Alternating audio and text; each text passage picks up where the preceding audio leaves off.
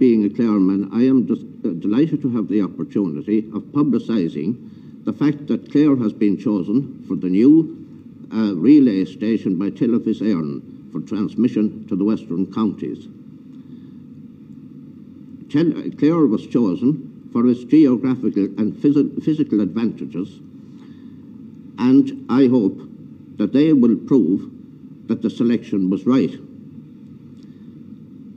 In Clare, we have much to give to the nation. We boast of one of the biggest reservoirs of Gaelic music, history and folklore, and I hope that in time to come that it will provide the basis of many programmes for Telefís Éireann.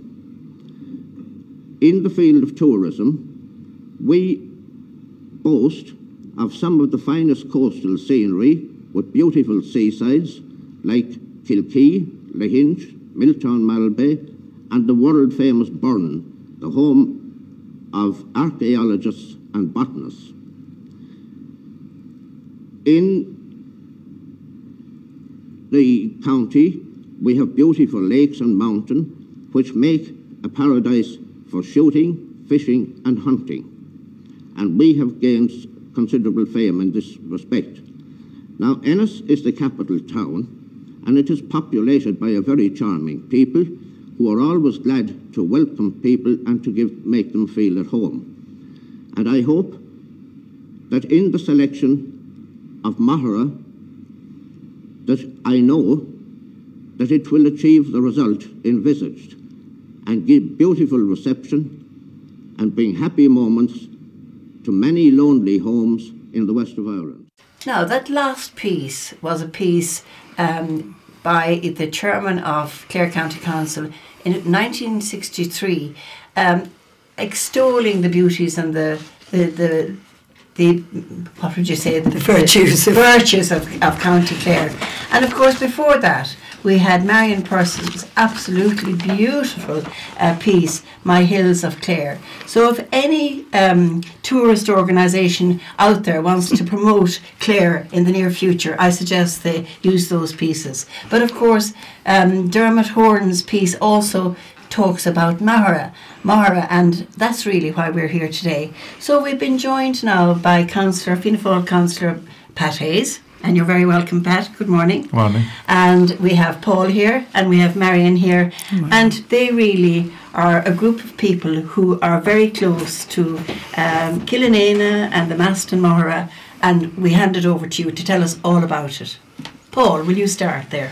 Okay, I suppose I can't claim the same link that Marion and Pat can. I can only claim a 50% link, but it's a very important 50% to me, in that my mother came from that country as well. Marion's piece there, it has stayed in my mind ever since it was first broadcast back in 2019, because she talks about Ballycrown there, but all those townlands, and we're going to talk about the Mast, Mahara, Liss, Ballycrown, Clonagro, Leahert. And it's a beautiful, beautiful hills and a beautiful valley down between, an extraordinary place.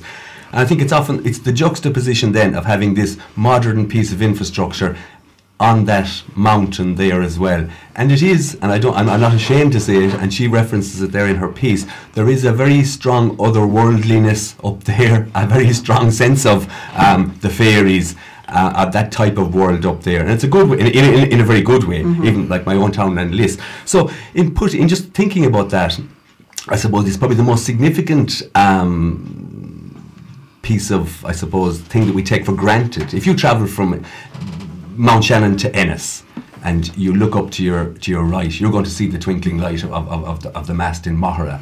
One of the people we've interviewed on this has a little piece where he can see it as he walks by Flannan's in Ennis. You can see it from there. You go back out to Gort, you can see the whole thing there. So it's probably the most significant but understated and important piece of infrastructure we actually have. I suppose it's worth bearing in mind that we all think about Ardna Crusha and the building of the hydroelectric station there in the late 20s, and we have the Keating paintings and everything on that. But just 30 years later then, the whole project of creating a transmission network, of which Mahara was a part, was undertaken by the state as well, which is a significant thing, because I suppose it straddled Ireland then from the Ireland maybe of the old type of attitudes and brought in this new television with all its advantages and disadvantages. And Mahara has played a huge part in that and has evolved, as you said, Geraldine, at the start, has evolved then as well from a telecommunications point of view over the years with local radio, with telecommunications, the whole thing. So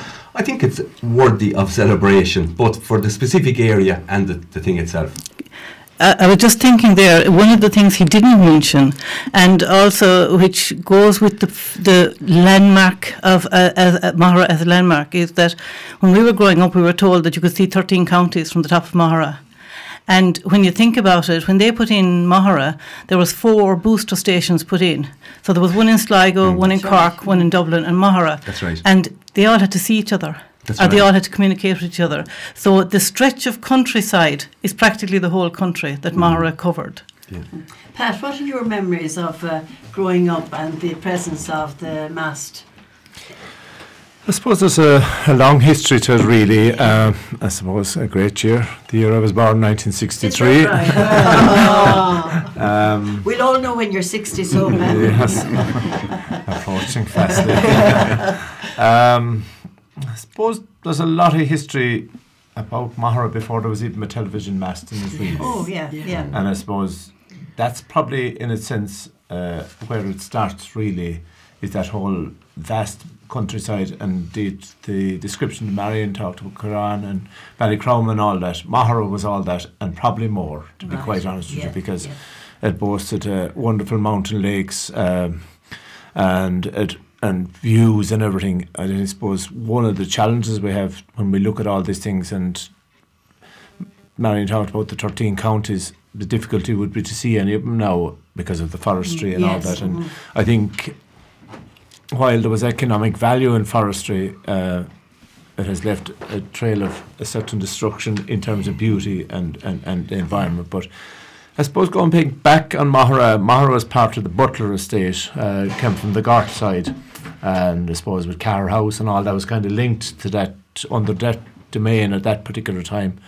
And Mahara was, like a lot of little places, was kind of small little farmers and people being moved from one part of the county and other parts of villages, and I suppose settling in Mahara and all that. And in fact, we left Fecal originally ourselves. We were evicted out of Fecal and moved to Mahara, and we were evicted out of Mahara and moved again. When they said to hell or to Connacht, you know where they were meant. Well, do you know what? It's an amazing story that we're here today talking about. Yes, absolutely. And I'll allude to it a bit again. Can I just ask you, who was the landlord at the time that would have owned, say, the tenant farmers would have paid? Who was that landlord? Butler, the Butler estate. And did he live in Carr House? No, they lived in Down. That was an agent's house. Yeah, an agent's house. Carr House was the Dwyer, Grogan O'Dwyer's, Paddy O'Dwyer's, and they were connections with Kilrush as well. And they were kind of the local. Now look at, I suppose, Butler probably hadn't huge value in Mahara, because Mahara isn't what you call a land that would fatten cattle. No. But there was value in it at that time, because no more than what we're at with the Corkile ambush, one of the main things for them that time was hunting and fishing and all that. And my grandfather, Quillan Hayes, was Martin Hayes was his name, and he was, I suppose, the caretaker of Mahara. In a sense, he was the kind of herdsman in Mahara, and he was taking graziers. Graziers is the word I never really fully explained, but it was people on short-term grazing rights to the mountain during the summer, and it was operated. And my grandfather was kind of the manager of that at that particular time. He was also used to look after the lakes as well. And I always remember the story of Lord. He used to have to feed the fish in the small lake for Lord Lincolnfield. That title still exists as an MP in London. And the gentry would arrive, and of course Quillan would have to have, he was known as Quillan. Yeah. He'd have to, did you know, you never knew him, Marion? No, I presume, didn't. But he died around that time, 1963 as well, actually, I think.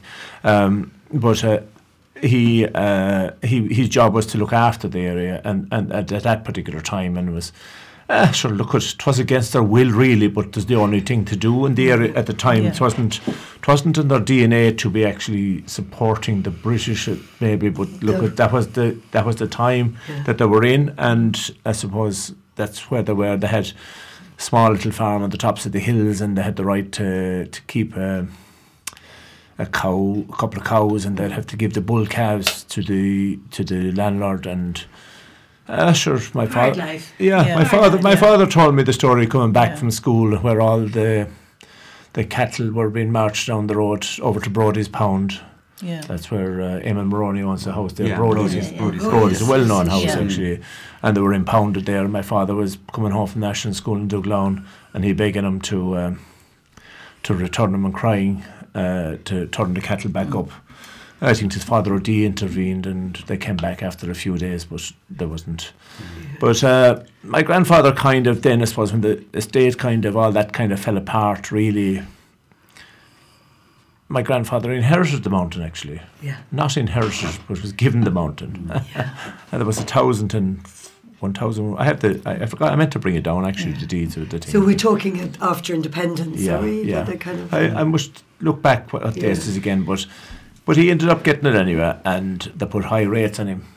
And and he ended up going up to the courthouse in Ennis one day with. Please take it back. Well, the Forestry Service at that time took back 500 acres of it, and they gave him £10 coming out from the courthouse in Ennis. Yeah. And they doubled the rates and the rest of it. So he was back one. He was back again. So it dwindled away over all the years. Mahara disappeared. Yeah. But Your grandfather actually, Pat, it's in doing a bit of research on this.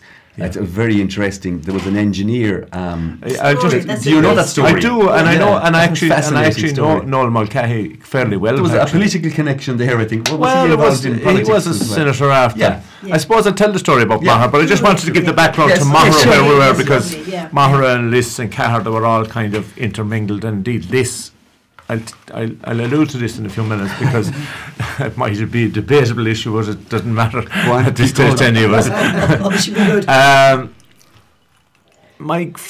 My father, of course, were always playing music, Paddy Kenny and them, and Kieran McMahon used to come and record music. And I think Kieran, they were in RT, were looking for a site for Mahara. And I think that's the way it started out, that Kieran said, sure, God, there's a place up there I'm often recording it up to high up on the mountain. He says, high up on the mountain. And Kieran told Noel Mulcahy, and Noel Mulcahy came out to investigate. Have a look at They the had site. their investigations done anyway, and like a lot of good people, they had already. But on the day or two they came to visit, Quillen was sitting in the corner, and Pijo was sitting as a scout up through the mountain up to the top of Mahara. That's a hard pull now for anyone that wouldn't know it. Like it's not an easy trek through a mountain, and up to the top of it, and they investigated all of it, and They came back. I think your grandfather then, Noel had the wrong name for the mountain. Was he calling it Auchenish?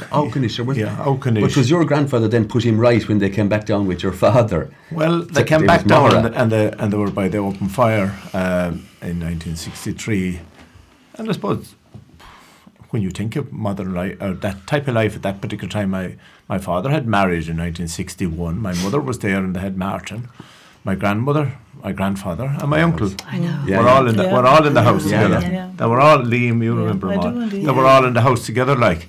And the new woman was my mother, like, so she was Yes. looking after them all. So arrived into the house, and And did she have to wait till an aunt moved, till her sister moved out? And Well, did she married and then was able to move? Well, I suppose the day that Pijo got married, he married Peggy. Yeah. And Paddy Kenny married Philomena, who was my aunt. Yes. And was a double wedding, Yeah. Yeah. which is an unusual thing inside in the cathedral in Ennis. Actually, I think they had a Yeah. double wedding. So that was, my mother stepped out, and her sister's Yeah.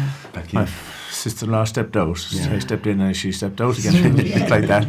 But it was, and think about it, it was only 1961. But they decided on, they sat down and had a chat, and we're going to go up to Aughanish, and we're going to change all this sort of thing. He was telling Martin Hayes, my grandfather, the Quillen.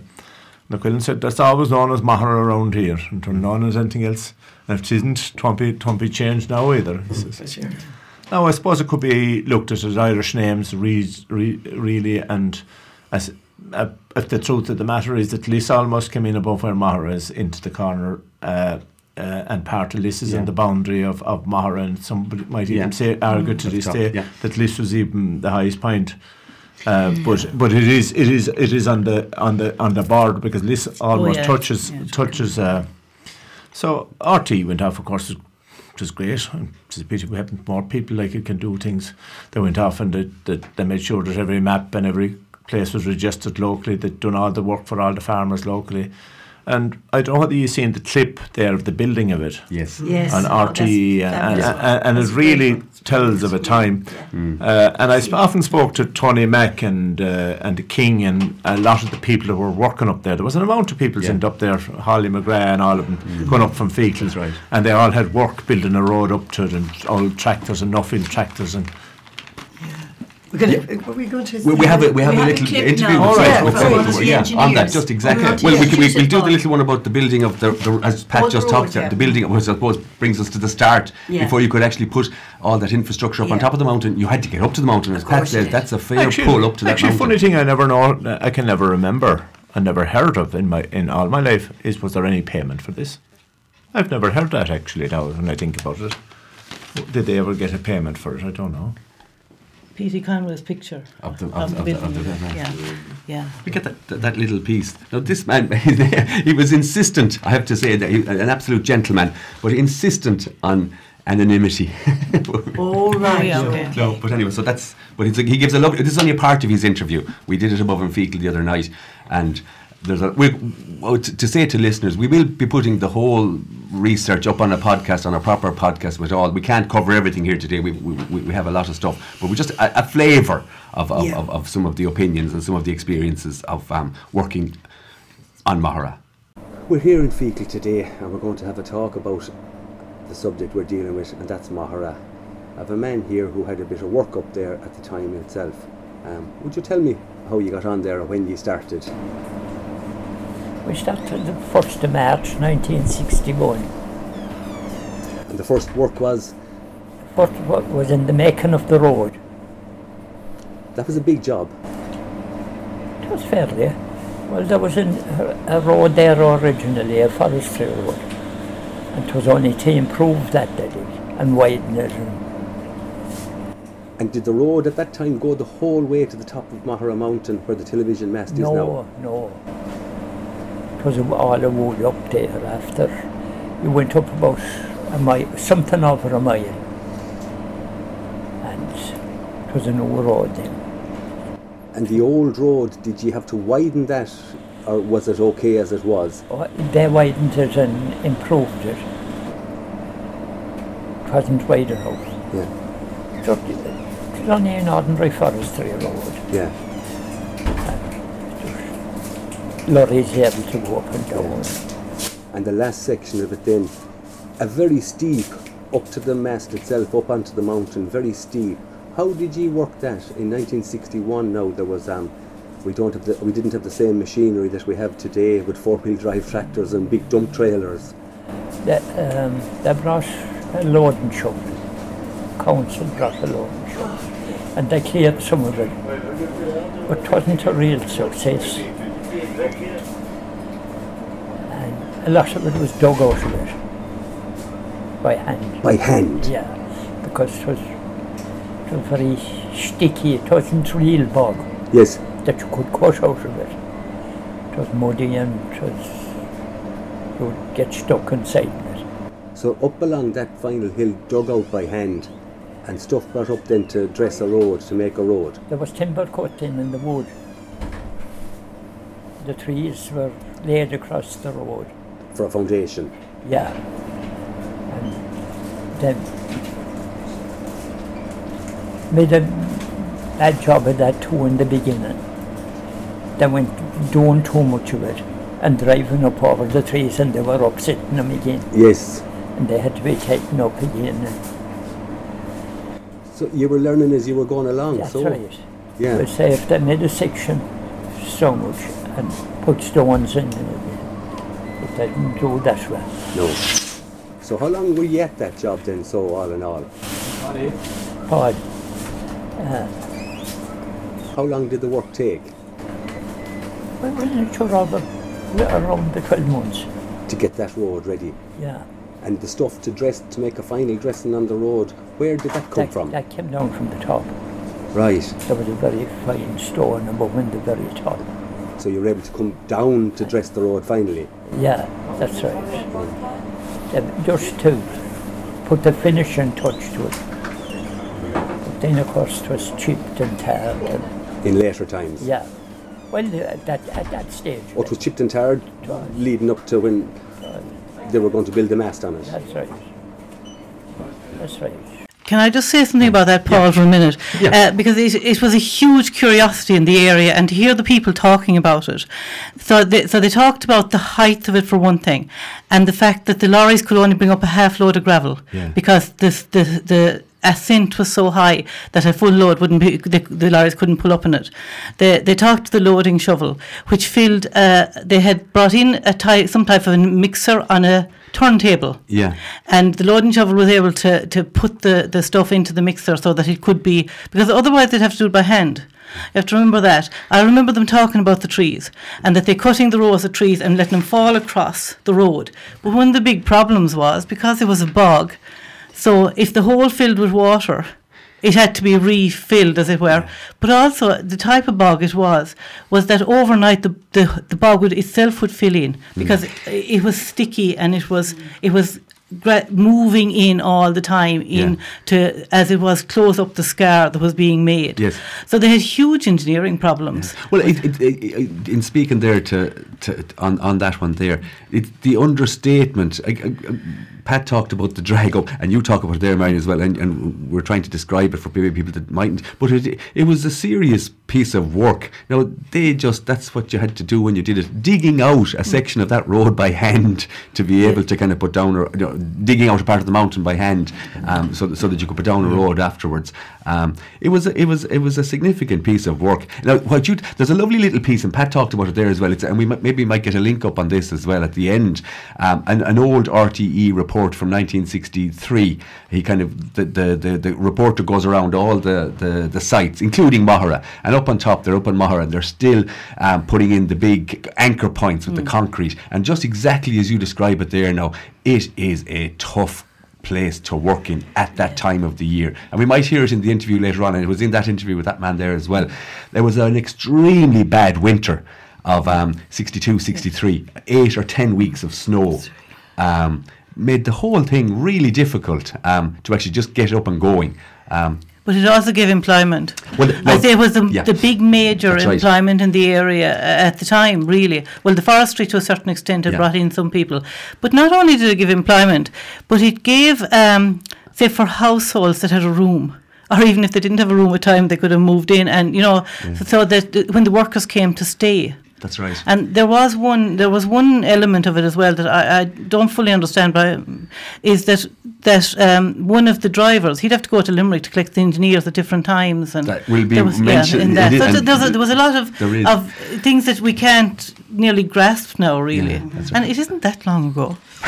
You see, the thing about it is that I suppose the route that my father and Noel Mulcahy went up to pick, if you went out the back of our house, it's probably a more direct route. It mightn't have the same, but having to go through farms and go through that time, they had to use the existing forestry route up, which was grand to a point till you got to the last. But if you actually, I suppose we'll never forget it really. It became a tourist attraction, and the boys would be sent to bring all the visitors that come to our place to walk to the top of Mahara. We'll never forget. We'll never forget that point of it, because it wasn't what you'd call. It was grand first, but you get very fed up. Bring them up to Mahara and have them see Mahara. But when you look at the actual geographic element of how the road has been built over and over, and then it comes to this big. Critical point. I spoke to Tony Mack a number of times about the people. They were the tractors, they were the people, the king, and all them were the contractors with the tractors and the no-fill tractors. There was no big four-wheel drives that time. And many's the time the tractor ran on them. And indeed, as I said, Holly McGrath, a number of them have alluded to me of the history of their area and how that actually happened, because it was frightening, really, going up in the middle of a winter and trying to be above the top of Mahara, like, you know, there's a different climate. We're actually, we're not that high up where we are ourselves, and it is a different climate. When you come to the top of Caran, across from there down, when you start climbing from Ogoon, Glendaree up to Mahara and down, when you start to go to Cahir, we'd have snow and frost when you wouldn't have it anywhere else. Yeah. We're very disadvantaged people. And it's, as Paul said, that was a particularly harsh winter, the That's right, 62, 63 winter was very harsh. We have another interview that you did with the engineer. This is from an engineer that I just know, that actually, a Kerryman, trained in Dublin and ended up working in Mahara for a significant part of his career, travelling in and out from Limerick. We just got a little interview with him as well. Again, it's just a part of the interview we have with him as well. Interesting as well. I'm joined here by Mick Looney, a Kerryman living in Limerick, but with a great connection to the subject we're dealing with today up in Mahara. Mick, could you give us a brief outline what that connection is? Well, I was in the building and the installation of the first transmitters. 4 technical people came to Mahara on the first week in October 1962. There were no masts or no links or anything, so all that was there was the building was complete. So every other transmitter, 4 other transmitters were installed by PI, but the one in Mahara was a Band 1 Marconi transmitter. PI didn't do Band 1, and frequency locations that time put a Band 1 transmitter in the west of Ireland that would be furthest away from interference from the continent, etc. So the 4 of us started to install the sound and vision transmitters under the supervision of a Marconi engineer. We all had ex-post office experience, so we had no difficulties. And we had the transmitters installed by Christmas. But the microwave link was supplied by the transmitter, which brought the signals from Dublin to the transmitter. And we had no aerials, no transmit aerials and no receive aerials. And urgency arose in that the powers that be wanted the transmitter in Cork on the air on Mullaghanis for Christmas. And the only way that could get it on the air was to get a direct signal from Capure into Mahara, off air as we used to call it, and feed that into the Mahara transmitter on a very low power, on a very temporary aerial tied to the end of the building. Tied to the end of the building at that stage. Exactly. So that worked, and Mullaghanis got on the air for, this was all black and white by the way, for Christmas 62. So during all that then the builders were finished, but there were a Norwegian crew erecting the mast, which was a 300-foot mast. And that was behind schedule a bit, so the RT civil engineers built with the builders kind of a temporary mast to hold half the transmit aerials. And we went on the air then into those about February 63. And by degrees then the main mast was built, and a 2-man gang of German engineers came to install the transmit aerials. So they installed half of them on the new mast when it was completed. And the post office was supplying the links which brought the signals from Dublin. And stepped across the country. From Crissard to Kilduff across to Mahara. Kilduff was just over Killaloe up there, and the high ground over Killaloe. Towntinna and that area. Towntinna, exactly. And all came together, and we were on the air then in March 62 on the temporary half aerial, and the other half was being erected on the main mast. And by degrees then we changed over to the half on the main mast, and the half that was on the scaffolding was put up on the mast. So we were on half power on the main mast for 4 or 5 months. and then we were on full power and the links into Mahara at about May 63. Right. So it was a very I've heard somebody talk about it. We had the famous, I suppose, iconic piece of national infrastructure out the road here with Ardnacrusha, but this was probably the second biggest technological project or big national project, this creation of a network of television. And you're saying there, by the time you came to Mahara, it was all the Irish engineers that are basically, from an electrical point of view or electronic point of view, had kind of built up the expertise and were able to put this in place, didn't have the outside consultants, the PI people. So you really took this on yourselves at this point. Yeah, well, PI couldn't supply it, you see. PI had a contract and they installed the 4 other stations: Kipure, Trustmore, Mount Leinster and Mullaghanis.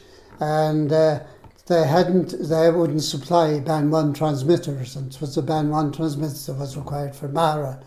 So Mercounty supplied that, but RT decided then that the intake of new recruits for the transmitters would install it themselves. So you were a new recruit at this point? Yeah, I joined RT from the post office on the 1st of July 62. And straight into this project in we Mahara. went into Montrose until the first week in October, and we were straight down to Mahara.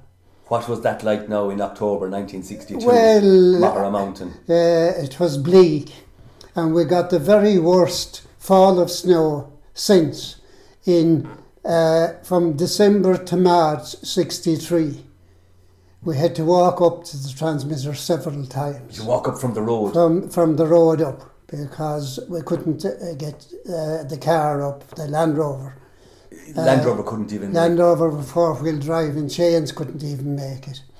So it was a baptism of fire. We hardly ever got it since, or maybe once or twice that you'd walk up. But on that occasion it lasted for about 12 weeks. So what did you feel about this newfangled television at that stage delivered to the people of Ireland? Was it worth it? Was it going to be worth it? We were wondering what we left ourselves in for.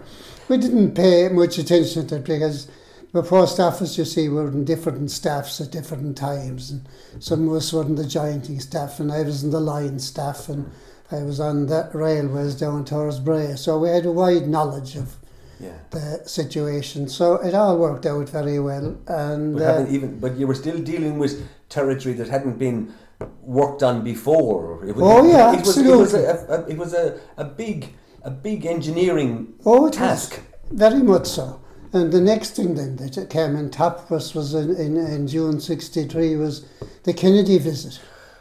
Okay. And Mahara played a very big role in that, because there was no links to America to get the pictures over in those days.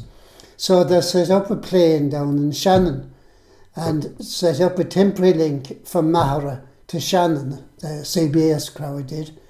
And all the stuff covering Kennedy came down the link to Mahara, and it was extended down to Shannon. So all the work would say down in Wexford, in New Ross, and all the stuff up in Dublin, and the address to the Dáil, the whole lot of it was transmitted down to Mahara. Yeah, on the link. On the link. And a temporary link from Mahara to Shannon. It was recorded on the plane in Shannon, and every 3 or 4 hours was flown out to the States. Brought back to the States. Yeah. So that's how that worked. That was a serious amount of pressure. It extended the resources and outside broadcasts and everything, because we were in its infancy, even the OB people and all that, the outside broadcast people, it was all new. Well, you certainly you dived in at the deep end. We were in at the deep end. The President of the United States, that was your first outside broadcast. That's right. Never mind an old Munster semi-final or something like that. And he was the mayor of New Ross, or maybe Wexford, and the camera crews or somebody disconnected his microphone or stepped on it or something, and his famous words were, "We're in real trouble now, a cameraman has disconnected our microphone." So the lighting people and the sound people, there was a tangle between them. So did that mean a lot of late at night work, or was it with the time difference between the States and Ireland, or what way did you work at night up there as well? We did, yeah. What way did you that didn't necessitate at night because it was live stuff during the day here. Okay. So they had to adjust it in the States. But when the moon landings and all that kind of stuff 19 July 69. We were totally and absolutely working at night then. Yes. Eurovision used to come in with Neil Armstrong from the moon and all the preceding things and all the rest of it. And we had the Churchill funeral at that time. Churchill's funeral. Which was a very sensitive situation. Absolutely. So we had armed guards on the place. Right. In Mahara, in case of an attack or anything. Because of the fact that you might have been transmitting the funeral we in the church? We were transmitting the funeral. So RT had security up. That's fascinating, isn't it? Absolutely. It's just a little taste. I would guess 10 minutes, but there's about 30 minutes of material there with Mick Looney. Some really fascinating insights into the start of Mahara, and even as it evolved and developed over the years as well. Yeah. Just as he was talking there about the engineering part of it, none of the houses in the vicinity could get reception from it because he went out over them. That's right. Forever, Marianne. Oh yes, absolutely.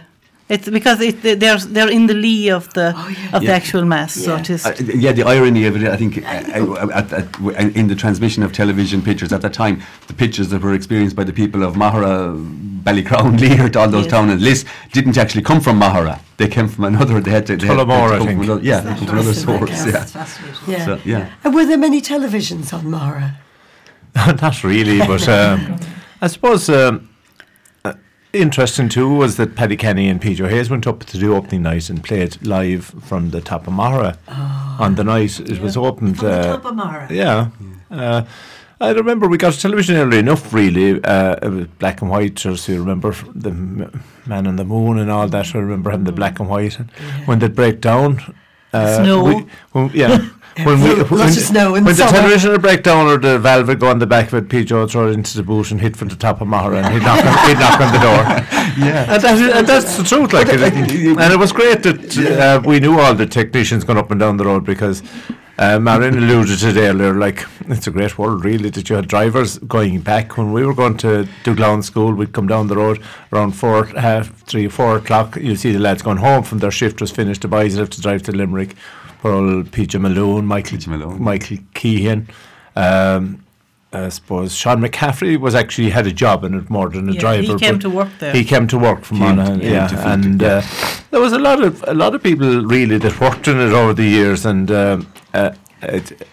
we always remember the big signs at the gates telling you about the height of it and all that sort of stuff. It was, and what was really good as well was that we ended up with a perfect tarred road, better than the roads that were leading to it at the time, and the amount of visitors that came from all over the place, and still to this day, it was a huge. I was back in West Clare recently in Crowvahan Pier, just commemorating the East Clare Brigade going back to West Clare, and the boys were telling me about their trip to the sports in Killanena, and the big day out was to come around the back of Faha and to see Mahara, because Mahara is one of those lights that you always say you're coming near home if you're coming down the motorway in Galway or coming somewhere and you see Mahara. Well, at least you can see Mahara. And it gives you that sense that you're coming home. I always think about a good old character, Seamus Malloy, and he'd say, Pa, he says, I'm looking across at you. And you're not answering the phone. He'd ring the phone and I mightn't answer it. And he'd say, Pa, I'm looking across at you, you're not answering it. But it was actually, I think Mick Looney there talks about this, because I remember it myself, it was a destination for a Sunday drive. And even up there, like your father, Pat, you could actually, and if you think of it now, you could actually go up there for your Sunday drive, knock on the door, go in, and those engineers that were running it would show you around. So you were dealing with keeping a network of television programmes on air for the whole of parts of Munster, and you were also trying to watch a few young fellas in case they'd flick a switch or turn a knob or knock off the whole, the thing. So I don't think you'd be able to do that today. Really, in a sense, when you think about that particular time around our own area and the Bishop and the Killanena Camogie Club and all the real changes that were happening in the community around that, products, furniture, all those things they were all coming into being at that time as well. It's a good point, It actually, was about a Killanena. lot of change that time. In the 60s. I always thought that community always boxed above its weight, really, in a sense of a lot of things happening around the time. And then when you think about the music and all that they were going off, Peter, they were going off all around the world playing music, and at the same time it was being broadcast from Mahara, like so. Look, it's just kind of funny, really. I suppose my memories of school in Gort, going to Gort, we used to always call them in from the mountain. And I got one day after to go back and say how proud I was from that mountain, to come from that mountain. You know, it wasn't. It was kind of alluded that we were kind of mountainy men, like, but there's a sense of déjà vu about that at times.